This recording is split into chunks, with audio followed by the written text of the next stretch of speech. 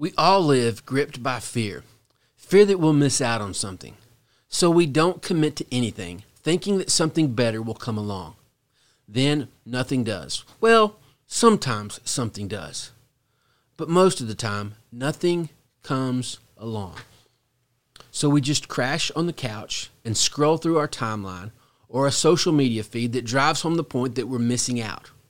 Or we watch a whole season of a show that reminds us of how boring our life is. I believe that there's a different way to spend our time. I believe that there's a different way to live our lives. I hope that this episode helps me and you take control of our schedule and create some space for us to deepen our connection to God.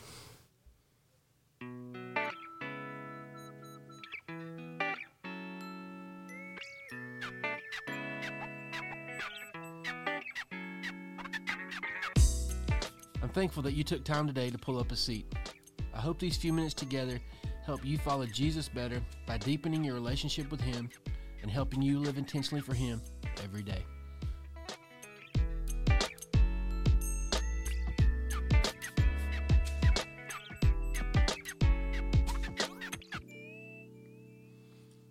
As I read the Bible, it seems that relationships are really important to God. Think about the Trinity. 3 persons living in perfect relationship with each other. Think about the creation story.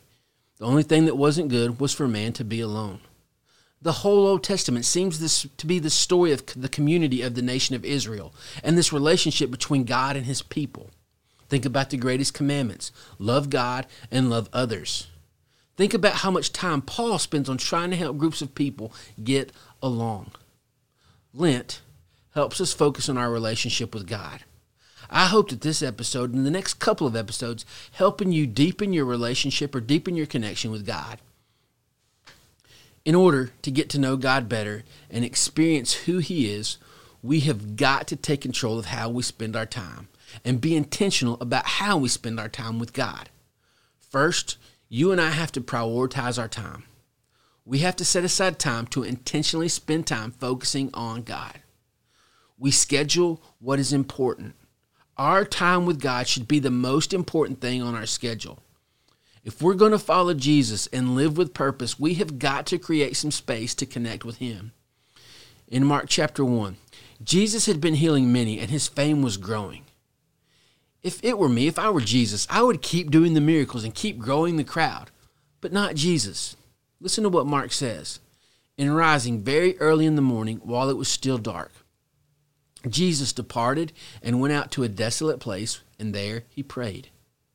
Jesus created some space to intentionally connect with God. If Jesus, who was 100% God, needed to withdraw, how much more should you and I? If Jesus, being 100% human, needed to rest and recharge so that He could keep doing the work, or maybe because He was 100% human, He needed to check His pride to keep from sinning. But it is clear that Jesus needed to set aside some time and reconnect with God. So should you and I. We have got to have some alone time. We've got to create some space to focus on God. So put the time on your calendar. Morning or night, it doesn't matter to me. Find what works for you. Stick to your meeting time with God. I'm not saying to be a legalist. What I am saying is if I'm meeting a friend for dinner, I put it on the calendar and then I show up. Do the same thing with God.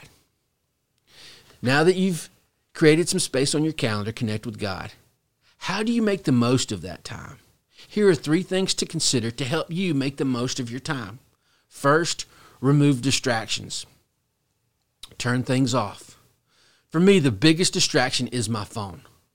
You've got to figure out the things that keep you from being still, the things that keep you from connecting to God. Maybe find a place that allows you just to focus on God. Some people can do that in a coffee shop. Some people can't. I love the quiet of the mornings before everyone and everything starts demanding my attention. But I have friends that they create that time at night. The nighttime is the best time for them to create some space and be with God. I have other friends that schedule their time to connect with God at lunch. Some go to a park, some to their kitchen table or their desk. Do what you have to do to remove distractions. Second, have a plan. Spend some time with your face in the Bible. Take a minute just to breathe and focus all of who you are on the person and work of Jesus Christ. Take a second just to thank God for what he's done, and then rest in what he has done. Tell him you love him. Maybe read a classic Christian book. For more ideas on how to develop your plan, go back and listen to episodes 7 through 12. Also pay attention to the next couple of episodes that are going to drop. As you develop your plan, try some new things out. I've been tweaking with my time with God for years and have found a pretty good routine.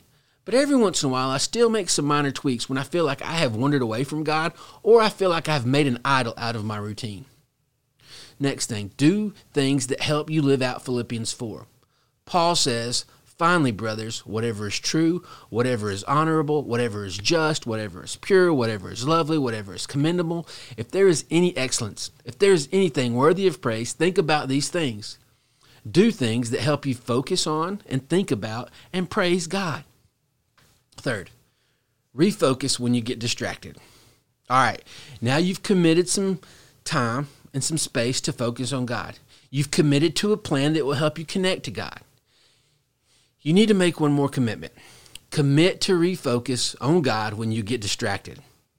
I still get distracted no matter how hard or how much I try not to. A practice that I've worked into my relationship with God is to refocus when I get distracted. If something pops in my brain when I'm praying or reading the Bible, I jot it down on a note card that I keep next to me right there when I'm meeting with God. Then I refocus on what I was reading or praying. Many times, I pray for what pops into my head. A simple prayer: God, you know the thing that just popped in my head. Will you take control of that and help me to trust you with that? Those two things help me to refocus. To connect with God, put it on your calendar. Have a plan. Refocus when you get distracted. In the next couple of episodes, we're going to look at how to read, how to adore, how to confess, how to reflect, and how you can make the most of the space you've created to connect with God. I'm praying for you, and I hope that this helps you get closer to God.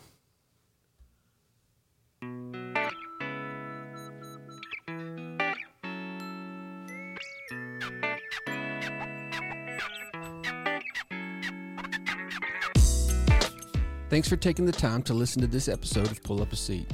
If you've not yet subscribed, do that now so you can get content as soon as it comes out. Also, please help us get the word out by sharing on social media and inviting others to pull up a seat.